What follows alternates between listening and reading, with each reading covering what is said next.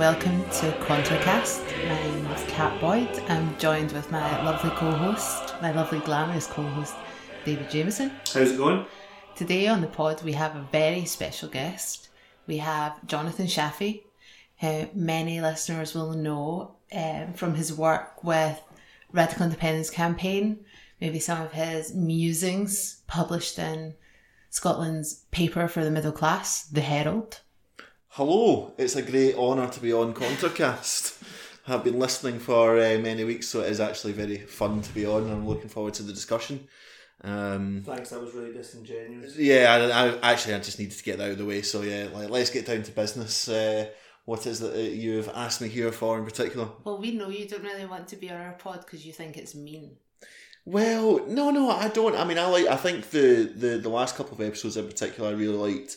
Especially the one where it gets into the stuff around neoliberalism in Scotland, because that's so absent from the debate, because everyone likes to think that we live in this kind of progressive utopia in Scotland, and actually it's far from the case. It's not just far from the case, but I feel like everywhere I look on social media there's a whole team of government bootlickers. Indeed. Spot the lie.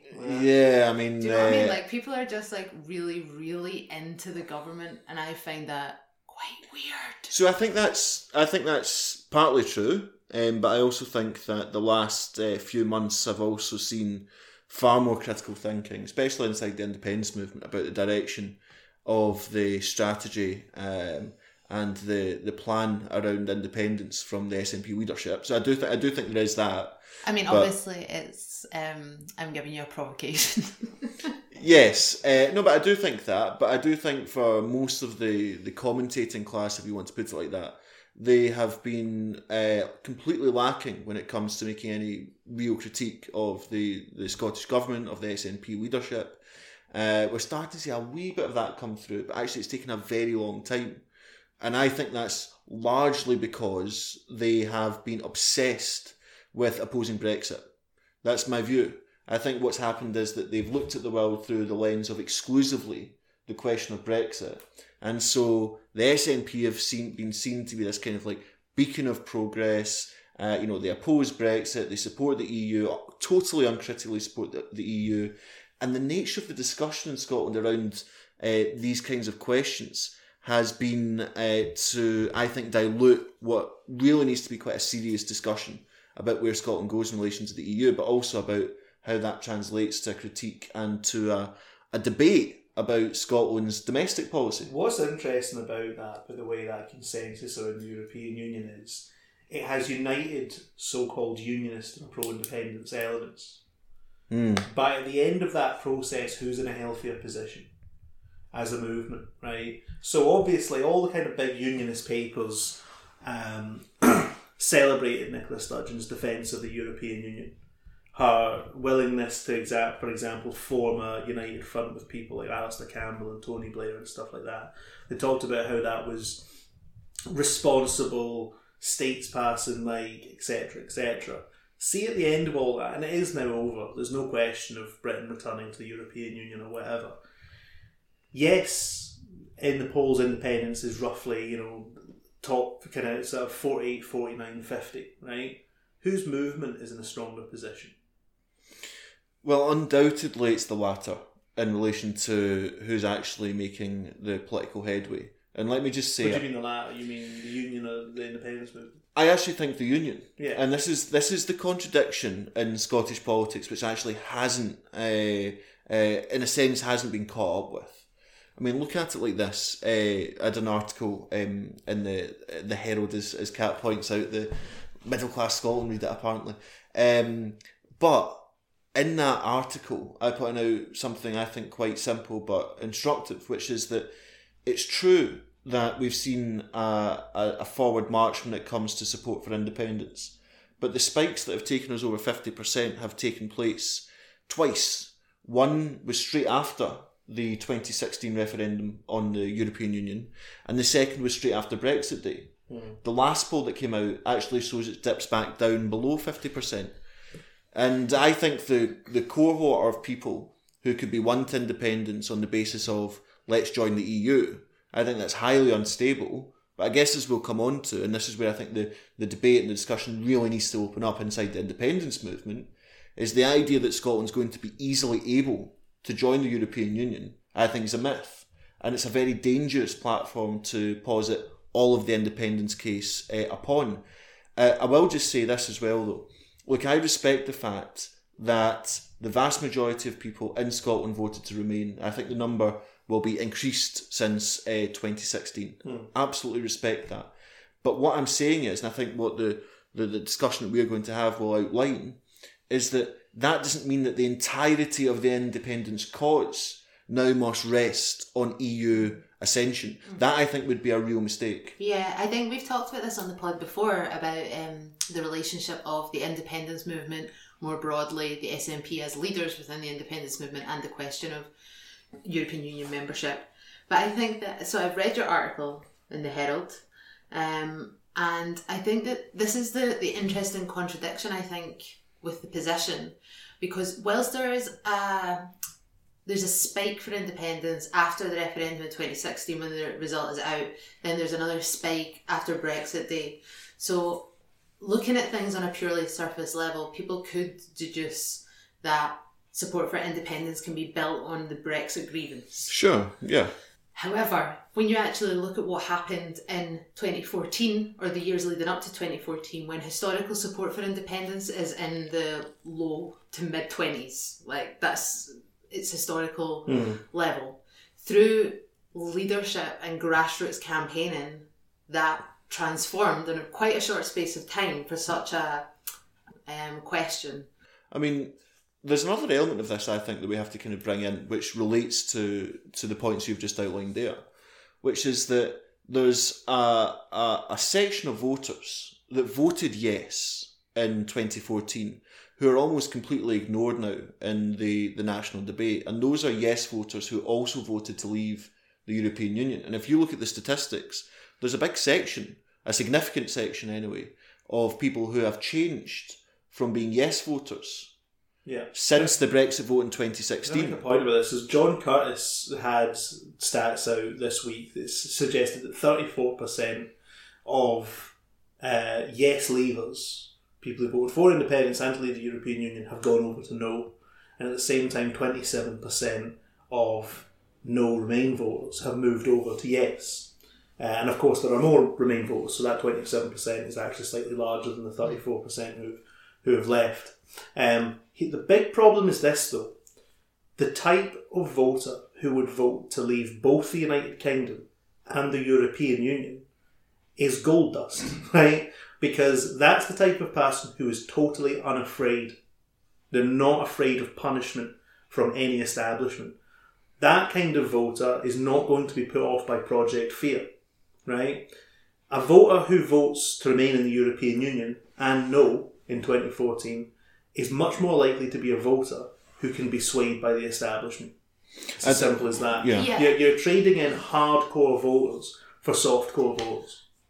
I think that there is a stereotype of the no voter in 2014 and the leave voter in 2016 that is kind of sort of two sides of the same coin, because people who voted no, there's a lot of people who voted no and voted leave, right, because of the way that the political debate has headed. So the no campaign during 2014 was definitely backed by a great deal of reactionary forces. The forces of capital were for no to independence. Exactly. I think that's right. Then the same person who votes no to vote leave in the EU referendum. Like, I think this is a contradiction, right? So there's something else that's happening, and I think it's to do with political leadership and like the vacuum of political leadership, and the fact that the left was stranded during the EU referendum debate without a coherent left-wing position. Intervention by the left in 2016 during the EU referendum debate that actually shaped our built class consciousness. I completely agree with that. And actually, people have confused Nicola Sturgeon's leadership over Brexit with leadership on the independence cause. I think that's fair. What I point out in the article, right, and I'd be interested to get your views on this, is that the orientation of the SNP on Brexit has been lauded by many because they've argued that it has brought about very good electoral results. But let's look at some of the bigger and deeper problems that we now face. We are now wide open to there being calls for a confirmatory vote, even if we were to get a yes vote for independence. Because the SNP backed the people's vote. It was such a dumb move. I mean, if you're going around saying the only way to get independence is a referendum, at the same time as undermining the result of a referendum when it comes to Brexit, that's a problem. During the last general election, the 2019 general election, Sturgeon hinted that it might need that a yes vote might require more than 50% plus one in a referendum. I mean, stuff like that is even worse. Well, that's exactly what I was going to come on to, because not only are we open to a confirmatory vote, there are now lots of people who make comment on the independence movement, on the need for independence and so on, who say things like it's only viable if we reach 60% in a referendum because of the Brexit shambles, as it's often referred to. That, I think, is the road to disaster. And there's one other element I would like to introduce, and this I would be really fascinated on your views. If you look at the way the argument has been pitched around the Stop Brexit stuff, it's been pitched almost exclusively around two things, one of which I think has virtue, and that is the question of freedom of movement, and we'll come on and discuss our own attitude towards that. But mainly, it's been about access to markets. Mainly it's been, you cannot possibly be a serious political outfit, you cannot possibly be making a serious political statement if you are arguing to leave something like the single market. Now you can get into the history of where the single market comes from. I would argue it's absolutely the part of the victory of Thatcherism. It's the rescaling of Thatcherism. It was Thatcher's idea. But I want to put this to you, is that if you make the argument for independence all about access to markets, then we've got a real problem, because we might not get into the European Union. Very simply, our currency position of sterlingisation wouldn't allow us EU ascension. There are a whole number of other issues that would be making it difficult as well. What about hard border?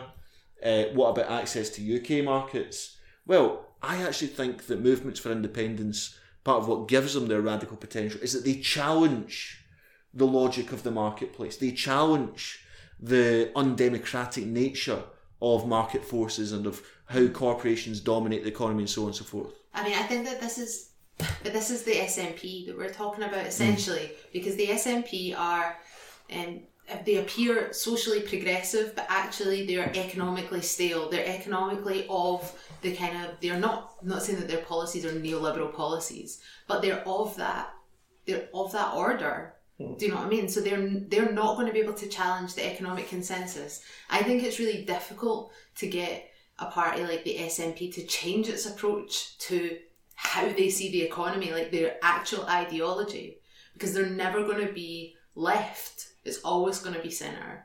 And I think that what happens with the debate around the European Union is that they are able to take what appear to be the more socially progressive aspects of European Union membership, like freedom of movement, and use that as their approach, whereas actually their economic mentality and their economic ideology is almost completely in line with what the European Union says and does, which is blackmail Greece, remove democratically elected leaders from Italy. I mean, destroy massive parts of different European countries' economies through austerity measures. And I'm not saying that that's what the SNP are doing, but I think that they're part of that group. Like, that's actually where their ideology is. If you remove yourself from our ideological position and imagine what the world looks like from the point of view of the SNP, I know exactly what they're saying quietly in back rooms. There is only one world. It looks like this. The world is the neoliberal world. There is no alternative. Right? I mean, that's what they're all saying to each other. It's not that these people are dedicated readers of Hayek or something. Well, that's what I mean. It's like they're in that vein. Yeah. In that sort of broadly, like, they're not going to challenge the status quo. I mean, as it currently stands, they're administrators and they represent a managerial class in Scotland. Yeah. And they make decisions in the interest of the managerial class in Scotland. Can I slightly challenge a couple of points, though. Yeah. See, because I agree broadly with what you're saying there. You're not going to become a government bootlicker, are you? No, quite the opposite. Because I agree with most of what's been said there. Maybe apart from two things, though. See, I think that the SNP is actively a neoliberal party when it comes to its economic programme. I mean, look, just recently we've seen the court rule in England that the expansion of Heathrow of the Heathrow runway is illegal because of its impact on climate change. Now, the SNP position, at the same time as declaring a climate emergency, is to back that runway. And how did they arrive at that conclusion? Because of the corporate lobby, right? Now, I actually think that the SNP has went on a bit of a journey since even 2014. I think that's true. I think it's now completely captured. By the way, I speak to a lot of people who deal with the question of lobbying, right? The SNP is completely susceptible to corporate lobbyists. And the Growth Commission proposals, I actually think, are a departure from even the white paper on independence in 2014, where, if you remember, Alex Salmond made a big deal of saying that they would, renationalise Royal Mail and so on and so forth, right? The Charlotte Street Partners doctrine outlined in 2000 in the Growth Commission paper is written as if 2008 didn't happen, but this is really important. It's now actually to the right when it comes to spending than even of the Tory government. Yeah, the Tory government is talking about more spending than the present position outlined in the Growth Commission. That's not just true of the SNP either, by the way. Currently, the Labour Party and the SNP are to the right fiscally of the Conservative Party. But what annoys me, right? But this is what What really... a situation. Can I just make a point about that corporate lobby? I don't doubt that that's what happens. I think that happened when Labour were in power and Labour were in coalition power as well in Holyrood.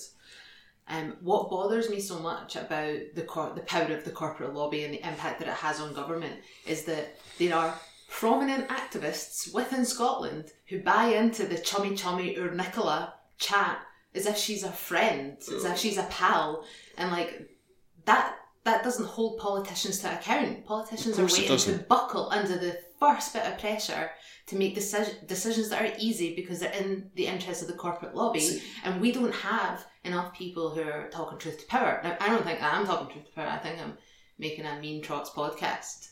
But there are a lot of people who are not actually challenging government decisions. And it's I think a lot. I don't think people like who are in the bubble, and I'm in the bubble.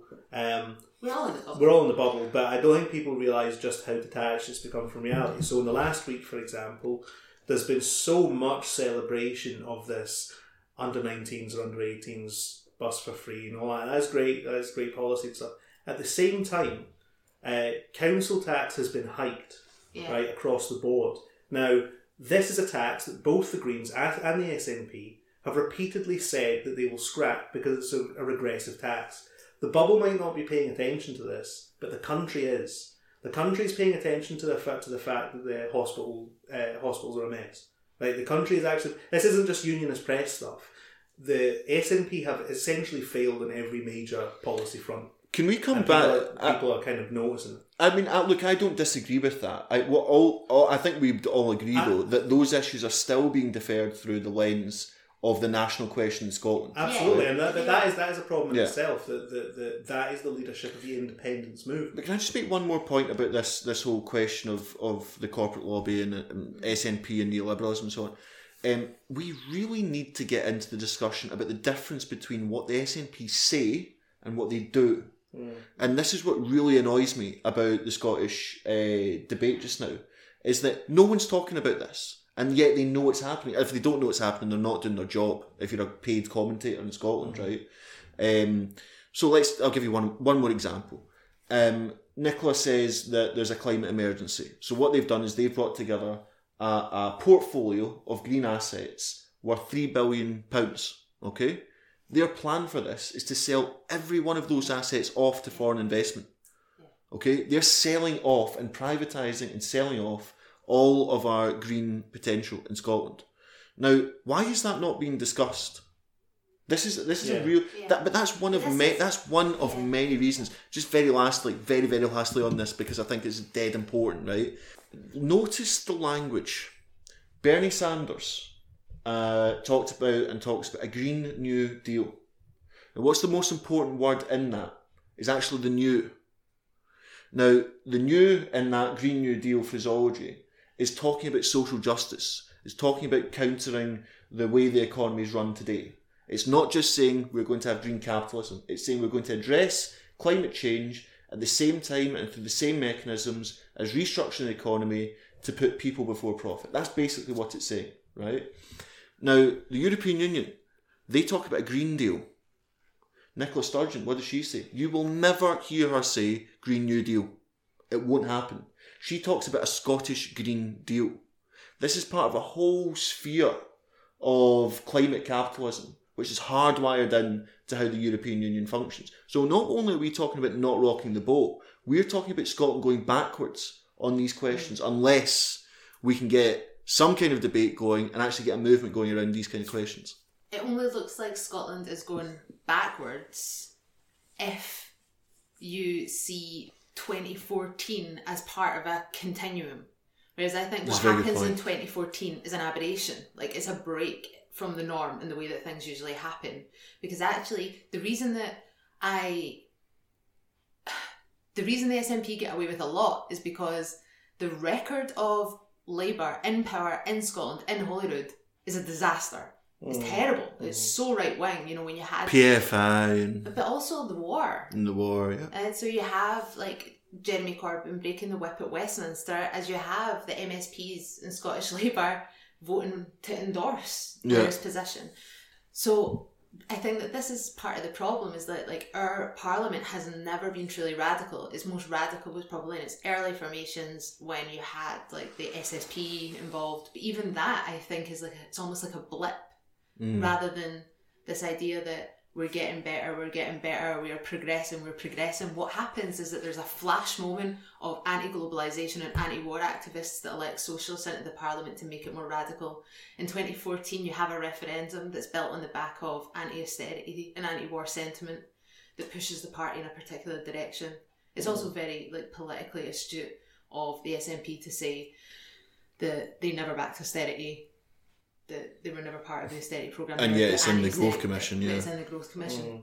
So those flashpoints, I think, have to be seen in isolation rather than as part of a continuum of progress. It has to be seen as you say, as intrusions by an element of the population into politics when they're not typically there. That brings about a thought, which is something that that I've certainly dwelled on, and I think others, including yourselves, have as well.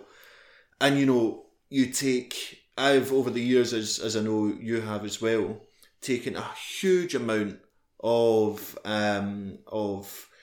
counter argument, shall we put it, if we say it politely, on Twitter whenever a criticism's been raised of the SNP, and I've always, in a sense, slightly admired actually the discipline of people, because actually in 2014 you had a whole part of the movement get right behind the SNP. They joined it, they gave their money, they gave their votes. And they gave the SNP complete political hegemony in Scotland, right? Now, what has to be pointed out, and this is something which you actually have to have not just the guts to do it, but you actually have a duty to do it, that the SNP were handed complete political hegemony. They didn't roll back the council tax that they said they were going to in 2010. They did nothing when it came to things like land reform, or barely anything when it came to land reform. They have failed when it comes to the question of education. They have cynically deployed the independence referendum, and this is now being picked apart, and parts of the movement are now beginning to realise that has been cynically deployed. And I'm going to mention it again. I think it's so important to mention it again. They took all their money, all their votes, all the political hegemony from a movement who said that they wanted justice in society, they wanted an end to austerity, and so on and so forth, and they gave the economic programme over to Charlotte Street Partners, who advocate austerity. Now, you cannot, if you're serious about politics, you cannot let that go unsaid. And yet, all of the commentator class in Scotland with a few exceptions, fail to mention this. And actually, it's really interesting, and I'll just end this little rant, I suppose, is on this, is that I've noticed a big difference now. Because when you put this kind of idea forward, people are actually really beginning to recognise that actually what I've just outlined there is both true and reprehensible. And there needs to be a counter movement which addresses this kind of question. We need to arrest the decline of the politics of the independence movement, which stem from the declining politics from the SNP leadership and their relationship with the movement itself.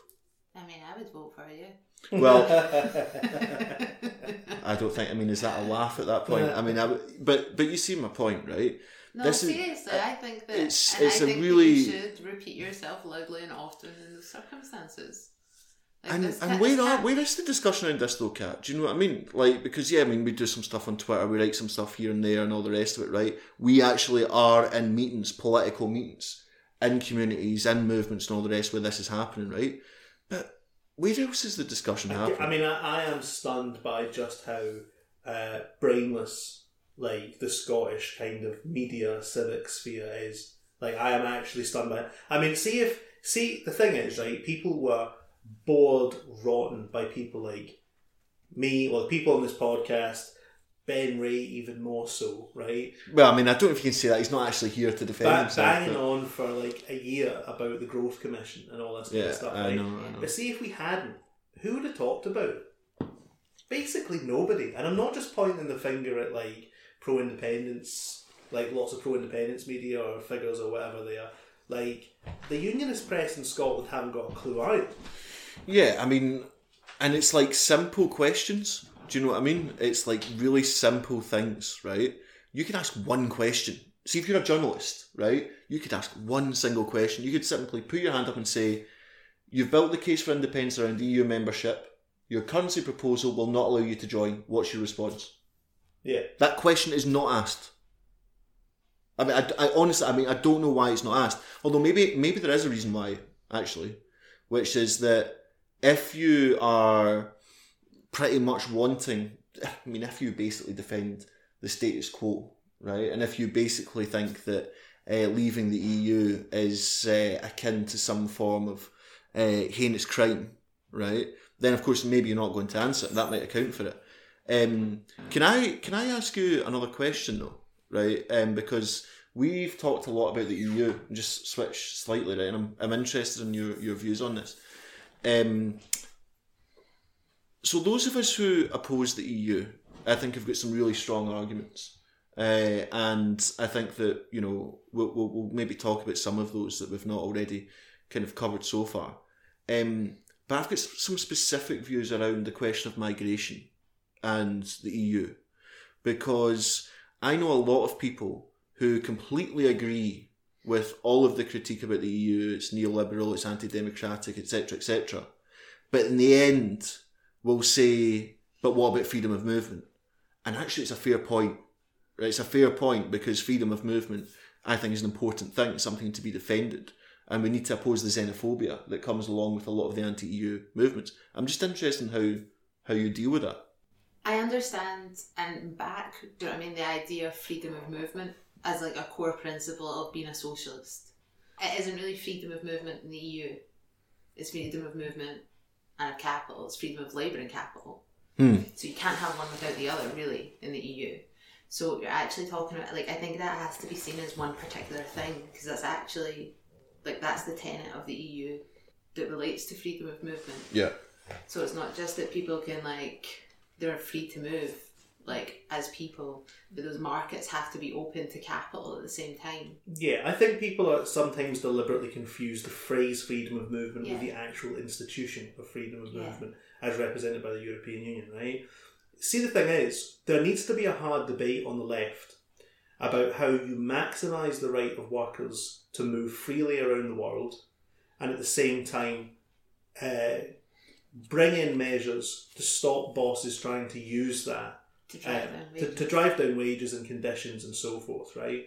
This is the thing, and by the way, it's not a debate that can happen in the abstract. You can't just say well, I think everyone should just be free to go wherever they want in an ideal world. What concretely has freedom of movement in the European Union contributed to society? First of all, it's a racial immigration policy. It's based on the racial idea of Europe. And as we know, one of the consequences is all of the people who have died in the Med, right, and on the various. I think that's like the core point. The European Union version of freedom of movement racialises the question instantly. Freedom of movement as the institution actually exists was deliberately introduced to create supplies of cheap labour in a way that has, for example, drained the population from some of the European peripheries.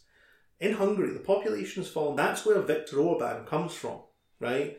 All the young people have left, creating serious problems in the internal economy, right? And Viktor Orban can't admit that, and nationalism in Hungary can't admit that people are running away from the homeland. So they say, the problem is that all these Muslims are coming in, right? The number of refugees who have entered Hungary is something like 10,000. It's absolutely nothing. The panic is over the loss of population. Now here's the thing, here's where Scotland fits in with this, right? See, over the last couple of weeks, it has been pathetic to see people who think they're left wing and they're sort of anti-xenophobia and anti-immigration and stuff, saying things like Scotland needs the cheap labour. Who's going to do all the care work? Who's going to be wiping old people's arses in old folks' homes? Who's going to be making the sandwiches? Who's going to be picking up the dog shit? Who's going to be etc, etc, etc, right? These are reactionary anti-working class ideas. Right? Of course. And those are obviously... And racist. And xenophobic ideas, right? Yeah. That there's a lower tier of the economy where a caste of untouchables should be working. Right? So see... Sorry. But I think the point that David is making is that those people are defending freedom of movement. Exactly. Yeah. They're some of the people, not everybody, but some of the people who are defending freedom of movement think that we need the freedom of movement so that we can have a underclass of people who do the jobs that nobody else wants to do, and that's the problem. Here's the way that you solve that problem, by the way, right? The policy response is get rid of the anti-union laws, right? Possibly even bring in closed shop legislation. Actually have state agencies that enforce things like minimum wage and minimum working conditions, right? It's not immigration that pushes down wages. It's bosses. The stuff about the closed shop is a really important one. Like having a union card. Absolutely. Like, what I find offensive, right, is that the people who are parading around with EU flags, right, some of it might be out of blissful ignorance, I don't know, right? But over 30,000 people have attempted to get into Fortress Europe since the early 90s and died. Yeah. Well. By the way, these are people with brown and black skin, right? Yeah. Now, just to finish that point, right? What I don't want to hear as part of this debate is that it's impossible to oppose the EU and be an anti-racist. That, I think, is completely a misnomer. So that's the first thing. The EU Commission has set up a new commission to deal with immigration matters. The European right? way of life. Exactly. Defending the European way of life. Yeah. They directly mirror the rhetoric of the far right. I also want to draw you back to a comment Hillary Clinton and Tony Blair made. And people have often forgot about this. They're talking about reform of freedom of movement. People are under the assumption that there's not going to be a tax on moving around Europe within the structures of the EU itself. That, I think, is going to be something that is a big pressure, especially as it competes more intensively with the United States and China as the global economy goes further and deeper into crisis as the decades progress. I think that's totally right. I mean, I've also seen like more said about freedom of movement in Europe and how reactionary Britain has become, but very few voices who are criticising the guy from Ryanair who says that men should be stopped at airports, men of a, quote, Muslim persuasion, whatever the fuck that is. Exactly. Well, we know what that means. We know what that means. Yeah. It means brown people is what he's... That's codified that language. So all of these people, that's a brilliant example, right? All of these people who have been saying, oh, look at the CEO of Ryanair You know, he's saying that Brexit's bad. This must mean he's some kind of good progressive guy. He's calling at airports for there to be more intensive surveillance and checking on Muslims. Yeah. By the way, can I just say... Actually, the phrase he used was people of a Muslim persuasion. Or who so he doesn't like, just mean Muslims. So he doesn't actually exactly. mean even Muslims. What he is being far more, like, I think, overtly racist than that. I actually think he's been more reactionary on this question, if it was even possible, than Donald Trump. So there's serious contradictions, right? They're not, and we are going to make sure, by the way, like, I'm really passionate about this, right? We're going to make sure that this argument about the EU is blasted in to the Scottish public debate. It's not going to be, and this I guess brings me on to the kind of, I guess the crescendo, right? Because here's the problem. See, if you're Scotland wanting to get into the EU, you have to bend over backwards. It's not only that in this country we are having a limited debate about the EU. No senior SNP politician will ever criticise, even in the mildest possible terms, the European Union. Why? Because they're desperate to get inside it.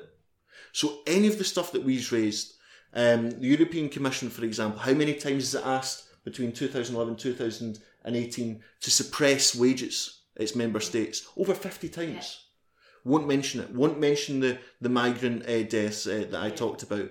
And also, and you know, I'll put this on your kind of lap and see what you think of it, is that in 2014, Nicola Sturgeon said that unless Scotland was backed by the European Union as a member state, then those EU citizens, of which there are over 100,000 in Scotland, could not be guaranteed their rights and so on and so forth in Scotland. In other words, and you know, everyone will shriek about this, but in other words, EU citizens were used as a bargaining chip in order to let Scotland into the EU. Simple as that, right? We need to turn the whole argument on its head, because I don't think it's good enough for us just to say the EU is racist and so on and so forth. We also have to say, okay, what's our proactive agenda? Now, here's the thing. I think we should be saying we want a new social contract with migrants in this country which guarantees their rights as citizens in this country, regardless of whether we are in the EU or not. Now, I will say this, and say it now, because I think it's really important that we get this out here. Because see if there's any deviation from that. See if there's any return to the position of 2014 that says you must let us in, otherwise all these EU citizens are going to lose their rights. That to me is a completely reactionary position, but it'll be dressed up as progressive. Yeah. I agree. Yeah, you're not getting any counter arguments here. Yeah, and so we should get on to this. And so we have to make the thing less abstract as well. So, you know, I just think there are so many big issues in Scotland that we should be talking about, and actually they're just not getting the kind of coverage that they should. Can I just thank Kat for bringing in some nice little lemon drizzle shortbread, which actually is really nice. They're not very good biscuits for a podcast though, because they're very crunchy. Yeah, they're a bit, I mean, like, I don't think that's really a problem though. But it's because I'm off chocolate for Lent. Ah, right, okay. Segue. That was a genuine segue though. I know, and I've ruined it by pointing it out. Tell me about this ritual you're involved in. Do you mean Lent? Yeah. Well, I mean, I'm not a practicing Catholic, but I suppose not? I'm like quite interested in the discipline of Lent. Yeah. So I have stopped eating chocolate, I've deactivated Instagram, and I've deactivated Twitter. Which, that last one I am really suffering. Can I just say... Yeah. So you won't be tweeting this podcast? Well, that's what I'm thinking. So I spoke to a friend who is a practicing Catholic, and she says in her family that apparently on Sundays it doesn't count. Yeah. Can I just say, by the way... Because of the length that Lent lasts for, Sundays shouldn't count, so it's exactly 40 days. No, exactly, but I was also going to say that, you know, you're missing some really high quality debate and discussion on Scottish Twitter just now. Yeah. I mean, let's not even go there. I mean, seriously, let's not even go there. No, I mean, I only deleted it yesterday, so I'm probably up to date. Yeah, okay, fine. Yeah. Okay. I don't think it's going to get any better anytime soon.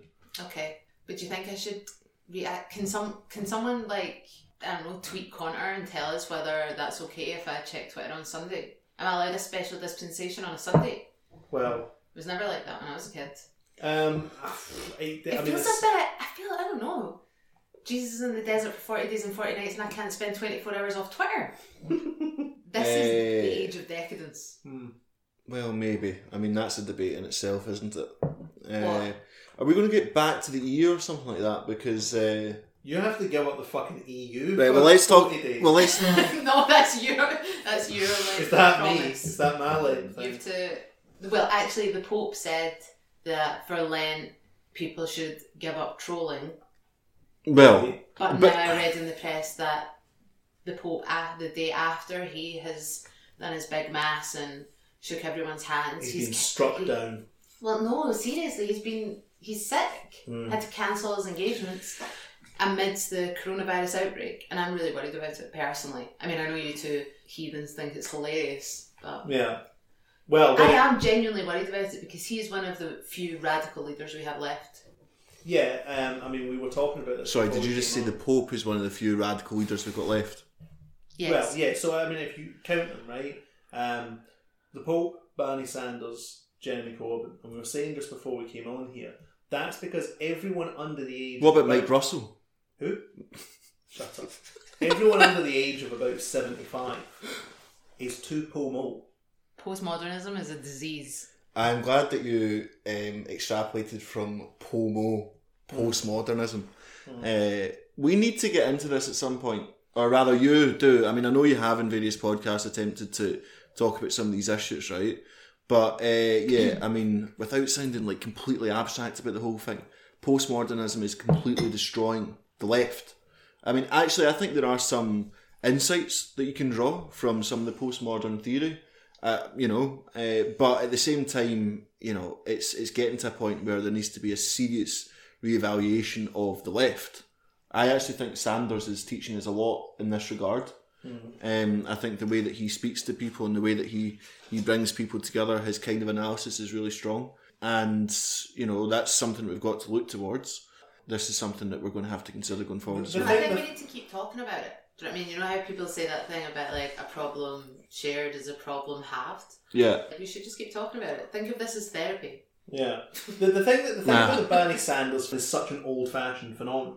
Like, he's taken the idea of a universalised healthcare system to an American youth scene almost completely vacated of those sorts of ideas. No, but it is... No, I agree. I was just... Listen, I know. See, before Bernie Sanders turned up, what was the left in the United States talking about? It's probably best not going into it, to be honest. See all the people when Joe Rogan said that he would be interested in voting for Bernie Sanders. All of the people that said Bernie Sanders must disown Joe Rogan and disown his support. That, to me, in a nutshell, is the problem with a part of the left. Yeah. I mean, seriously, like, we have to win people to the ideas of the left. I mean, the idea that you would disown just Joe Rogan, I mean, what would that tell everyone in the United States who's a potential voter for Bernie Sanders? That you're not wanted. You're not wanted. Yeah. If you've ever voted Trump, if you've ever done anything which isn't in the lexicon of these people's idea of the left, you are not wanted. We don't want your votes, your money, your activism. We don't want you. In fact, you can go vote for Trump. That's basically what that says.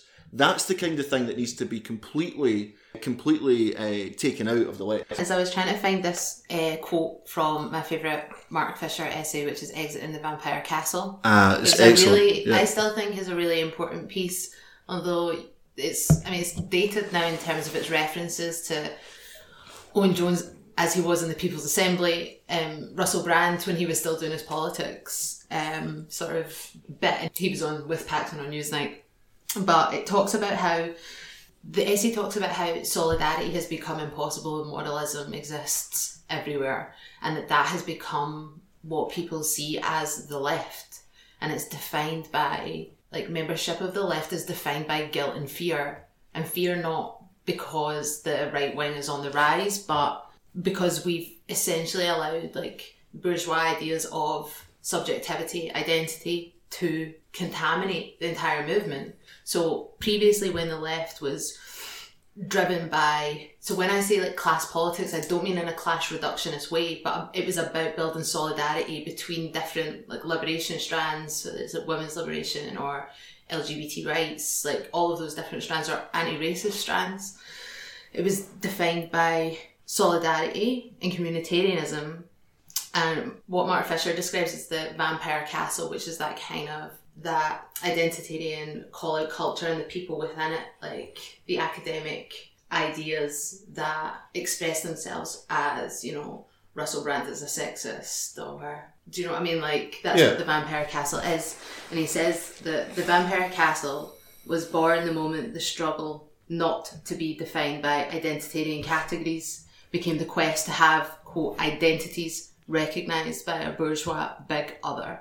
And that's what I see, like, constantly repeating itself on the left, is that people across classes are uniting on identity issues, but people in singular classes are not uniting on that basis and through identities. Does that make sense? That makes absolute sense. I think this is what Sanders is really achieving.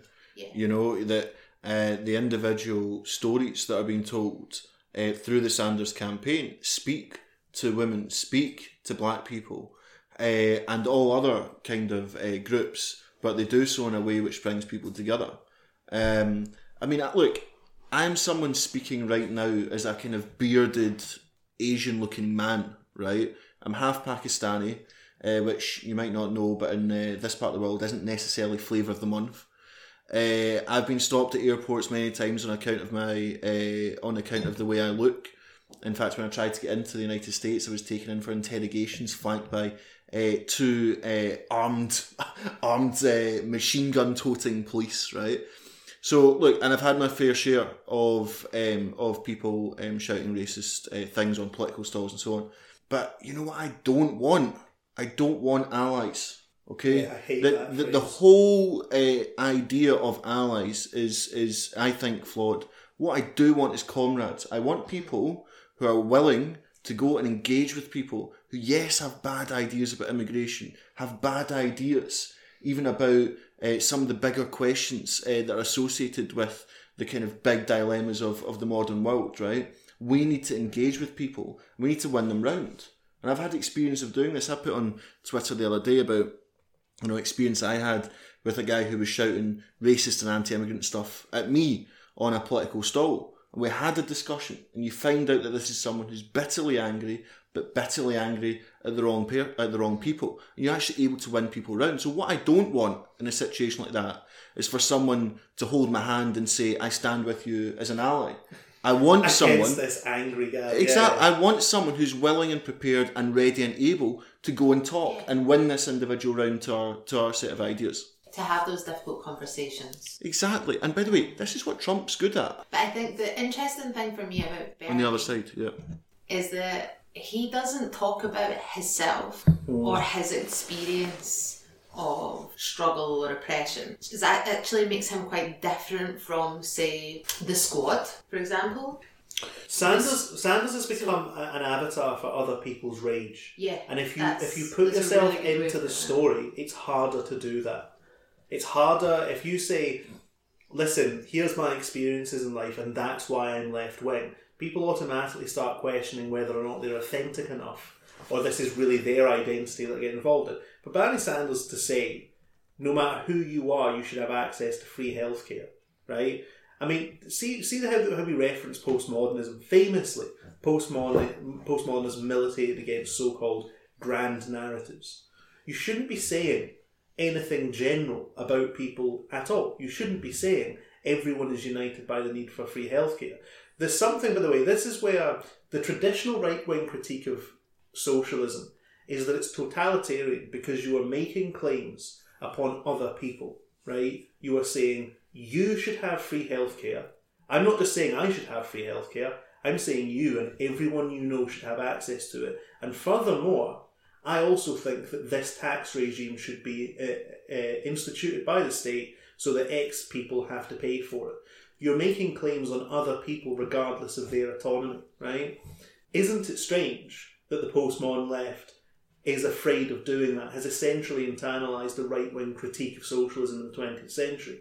I have a right to say what's good for me. That's at the nub of identity politics. Because of my experiences, because of what I've been through, I have the right to dictate the political settlement for me. But I don't have the right to pronounce on a political settlement for anyone whose experiences I've not had.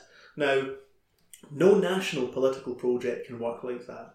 No radical political project can work like that. The very essence of politics is power. The very essence of power is projecting your designs for how society should be onto other people. You are literally, the whole idea of civilization is that there is a common condition under which all human beings should live, regardless of their individual identities and experiences and so on. And if you want to be part of a radical political project, you have to get back to that and away from individualism, moralism, and stuff like that. I mean, I am slightly frightened by what you say though, as well. Like, just and obviously, like, listeners can't see, but I can also see the way that you talk about these matters. We do get really into things. We get like a sort of John Knox look about Look, I fundamentally agree with what you were saying there, David. But I will also say this, right? Which is, look, a big part of the reason why various forms of identity politics have come to supersede the kind of grand narratives that you're talking about, the kind of strategies for power that we require, is because of the decline of working class struggle for all kinds of reasons. It's rooted in the process of neoliberalism, a 4 decades long project in this country. And also, we have to be really honest about this, that the organisations that grew up around the kind of analysis that you're talking about have also went into stark decline, into crisis, and in many cases are now no longer. So look, we have to have a level of, we have to be measured with this. I think there's a debate to be had. I think it's a key debate on the left about how we centre individuals' experiences of the world with a collective project. And I think it's messy and complex. And I think actually, you know me, you know my politics, and you know I agree with everything you've just said there, David. But I also think we need to bring people into the discussion. We need to bring people who do have ideas around identity politics and so on into the same room and have a discussion about how we go forward collectively, because I think that's really crucial. I want to make one more rant about this. I would also... But I don't... Who's ranting first? I would like to hear Kat, because I know... Well, no, I think that what I have seen recently is that the growth of identity politics has started to spread into class identity politics. That's very true. People don't really think about class as relational. They don't think about it as like in relation to the mode of production or to other classes. They see it as part of an identity, so that how you talk and what you wear and where you shop determines whether you're working class or not. So you even end up where there's like moves in the Labour Party, I think, to have like a working class network. Oh God, the same way caucus, they have, in British, That's absolutely terrible. I know, it's really frightening. But I also think that when you then layer on what happens to working class people when they do get a platform in wider society, is that the same layer of people who are inside the vampire castle, if you like, think that working class folk who are in the public eye lose a degree of authenticity. Do you know what I mean? There's this idea that the working class should be kept in poverty because that's what makes them hidden by its nature, authentic and salt of the earth. It's marginalised by its nature. All that sort of stuff. But you know, and they want to keep that as a sort of like, as a kind of indication of an other that they can fight on behalf of, be an ally to. Exactly. If you like. Yeah. So I see that, and then on top of that again, you have the fact that we're sitting here talking about solidarity. But solidarity has basically been legislated for, and it is illegal in this country. It is illegal for workers to show solidarity with other workers. So class solidarity amongst the working class is illegal. And I know that that's an old-fashioned type of argument, but I think it's one that's continually worth making, because attacks on the trade unions in the next 5 years are going to be much worse than I think anyone really anticipates. And not so old-fashioned if you look at France, where these kind of questions are really at the front of centre of what's going on. By the way, do you know who loves working class identity politics? is middle class liberals. And they love it, right? Because they get to opine about the potential virtue of working class people, etc., etc. But what they don't have to confront is the fundamental antagonism that exists in capitalist society. Yeah. And the potential of working class people, not just, to be able to get an education and so on and so forth, but to run society, right? And this is the thing that neoliberalism has done such a good job at, is it's managed to incorporate into its own culture, into its own economic system and so on and so forth, the means of resistance. It's managed to incorporate the equalities agenda. It's managed to incorporate all of the identities that grow up around the kind of politics that you've just outlined there, Kat, and David as well. And so if you want to break with neoliberalism, it's interesting because I know we're coming towards the end. It kind of goes full circle back to what we were saying about the SNP at the very start. And this is what people have to understand about neoliberalism, is that neoliberalism can afford to be good on LGBT politics, good on anti-racist politics. I'm saying good in inverted commas. But it still will require racism. It still will require homophobia to exist in society. It requires these divisions to exist. And so if we're going to confront neoliberalism, we also have to expose the fact that you cannot really be a neoliberal and an anti-racist. Or whatever it might be. What you're describing is the process of the actual ruling class propagating ideologies of the individual, but what they're actually doing is showing class solidarity. Exactly. Yeah. That in a nutshell is it, in my opinion. Mark Fisher in it. Yeah. I was going to say one last thing about that essay, right? What, exiting the vampire castle? Exiting the vampire castle, which is... I think that and I've always said this because I've been whinging on about this subject for years, right? But there is a latent question in that essay about what morality is actually for, right? It often occurs to me that the left's version of moral discourse is very inferior to the moral traditions that it has adopted that discourse from. So the left is... in many ways, it's kind of representation of like a secularized Christianity, right? Mm-hmm. It's not untrue to say that the basic moral values that underpin progressive politics are part of that long lineage over 2,000 years, right? And I'm partly throwing this in to counterbalance the Lent chant, right? But in the Calvinist system of theology, right, there's a doctrine called total depravity, right? And what that sounds good. Yeah, what that says is that, literally human beings are totally morally depraved, right? So you're born in sin, you live in sin, you die in sin, and the only thing that can save you from that situation is Christ, right? Think about how radically more egalitarian that attitude to morality is than the sort of morality that Mark Fisher says goes on in the Vampire's Castle, right? Because sin is a great equaliser. Sin's a great equaliser, right? So in the Christian system, you're a sinful person. Nothing that's good about you has come from you. You have to be thankful for it, to this disembodied force. But it's not like moral self-improvement in the 21st century, where I acknowledge that I am a bad person, and then I go on a journey and I become not a bad person. Yeah. In Christianity, that never happens. Yeah. The point where you're not a bad person never arrives. Not in this life, anyway, right?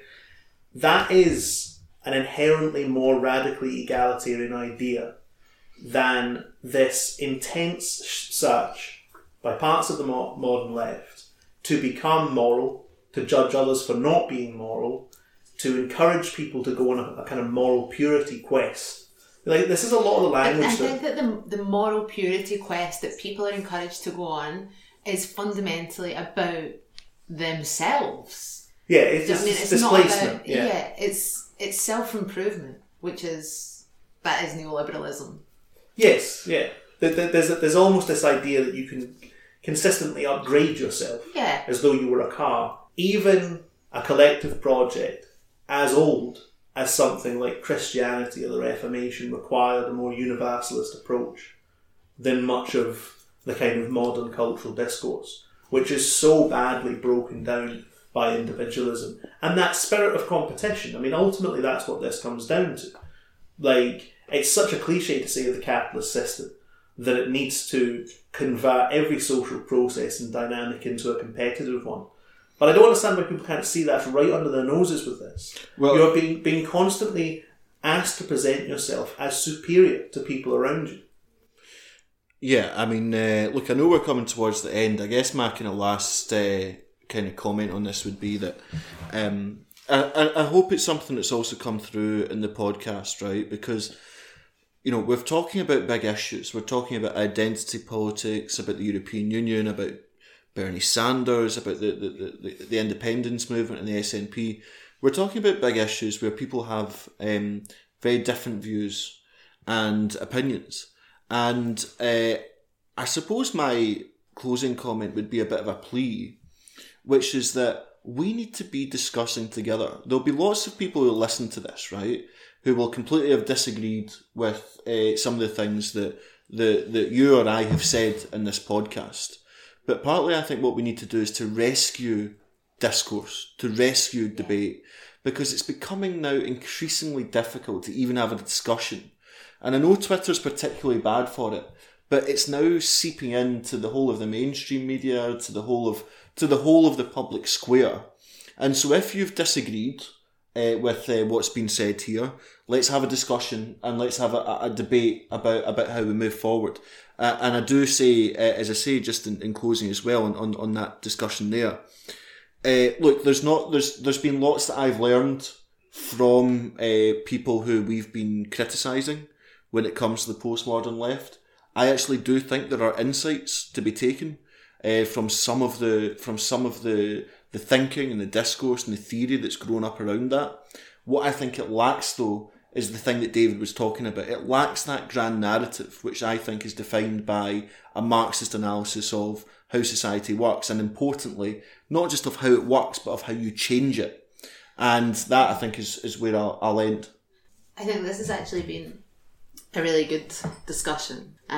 David, I really enjoyed what you were saying about morality, because like we've talked before about Nietzsche on the podcast and about like the true meaning of that phrase, God is dead. But really what's happening now and the type of morality embodied in the Vampire's Castle is what Nietzsche predicted when he said that something way worse than Christianity was on its way. And I think that we should maybe have like a longer discussion about, I don't know, can we call it something like dismantling the Vampire Castle?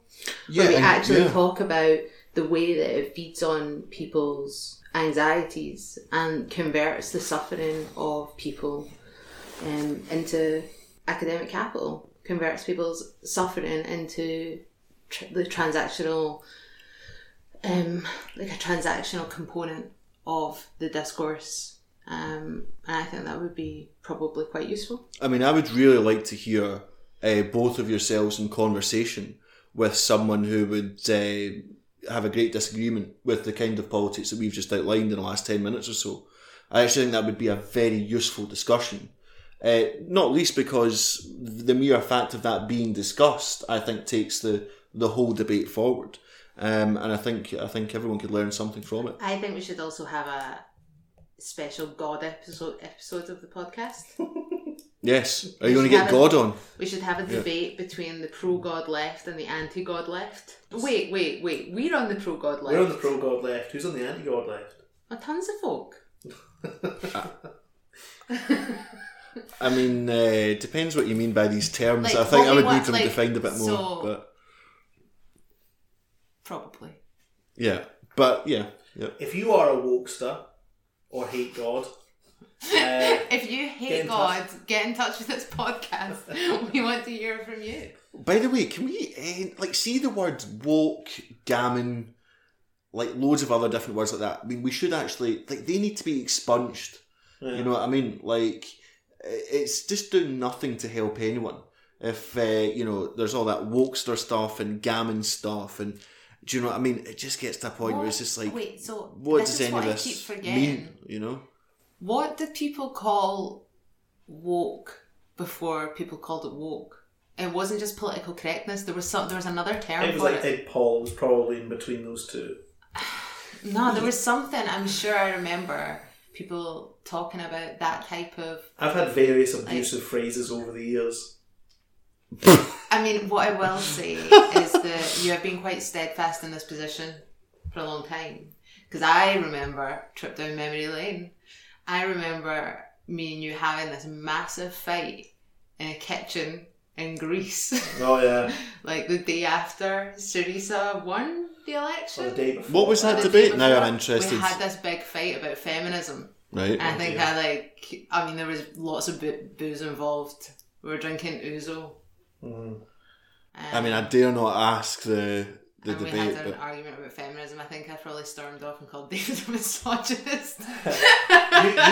you dare not ask. We can't remember. Yeah.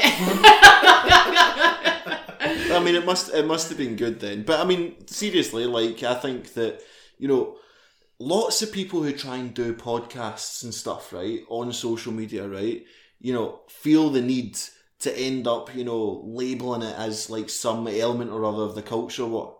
But maybe it's just because I hate the culture war. I don't have an opinion on the culture war. I just think, like, we need to actually just have serious discussions about politics and what the hell we're going to do about the world, whether it's climate change, coronavirus, or we didn't even talk the about growth coronavirus. Commission. No, we didn't. I mean, are we going to? What? I mean, this asks me.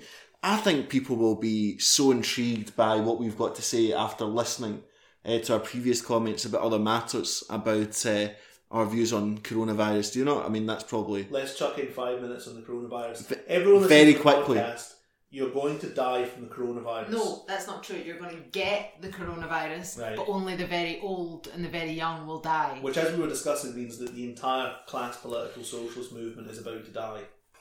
So no, I think that everyone would recognise, right, that coronavirus is something which is now becoming a bit more of a problem than we first might have imagined.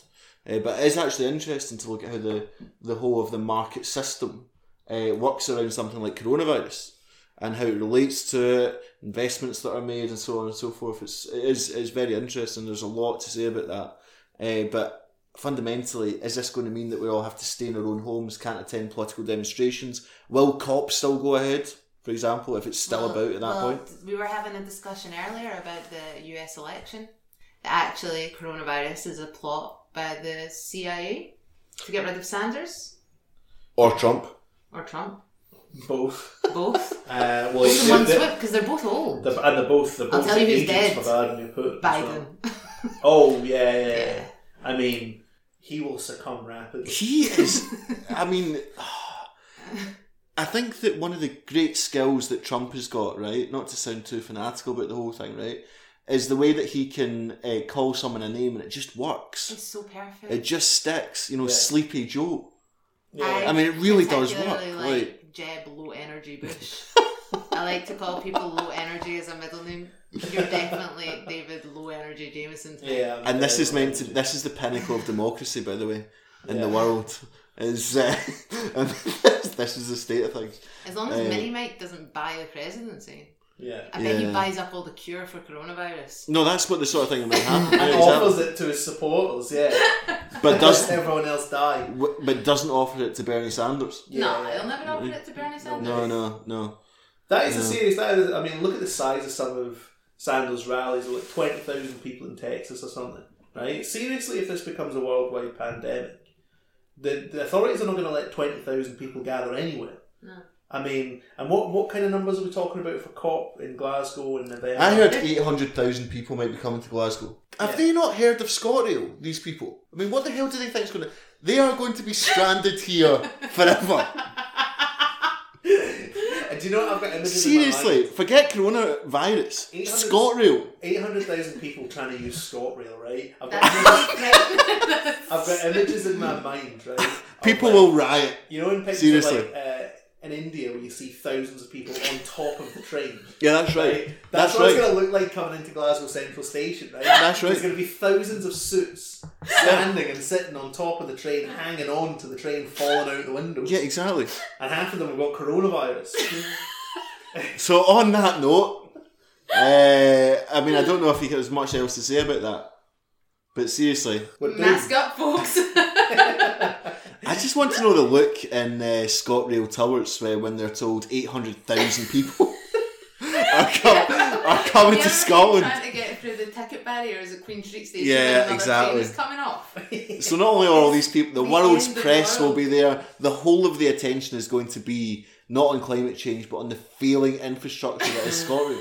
The other Maybe day, finally something will be done about it. Maybe. the other day, every train in Scotland just about stopped because there was some light sleet. How are they going to die? How are they going to deal with 800,000 people dying of coronavirus? By the way, this is an excellent way to the end of the podcast, though, because whether you're postmodern left or Marxist, We can all have a laugh about The coronavirus is a great Whether- equaliser. and Scotrail. no, and Scotrail, whether you're unionist or nationalist, it doesn't matter what your view on We the can EU unite is. behind our hate of Scotland. Everyone can unite on saying Scotrail is utter pish and needs to go. I mean, seriously, I'm getting really wound up here at the end of the podcast, right? But that is a serious point of unity that we can end on, I'm sure. Sounds good to me. Thanks very much for coming. No problem. Hope you have me again. Speak to you all again next week. Goodbye. Bye.